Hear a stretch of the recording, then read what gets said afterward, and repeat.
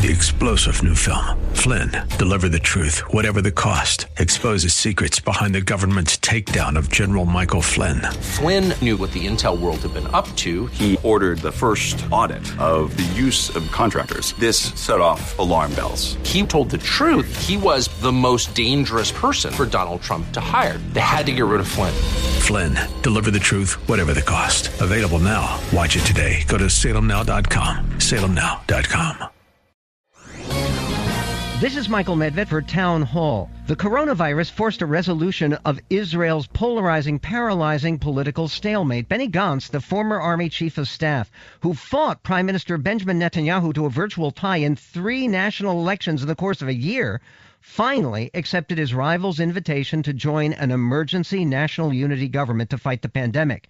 To do so, Gantz had to split with the left-leaning elements of his blue and white party. Now, this isn't betrayal. It's a demonstration of putting patriotism above party. Netanyahu also agreed to concessions. After 18 more months in the top job, Israel's longest-serving prime minister will step down and enable his new partner to become prime minister for the next 18 months.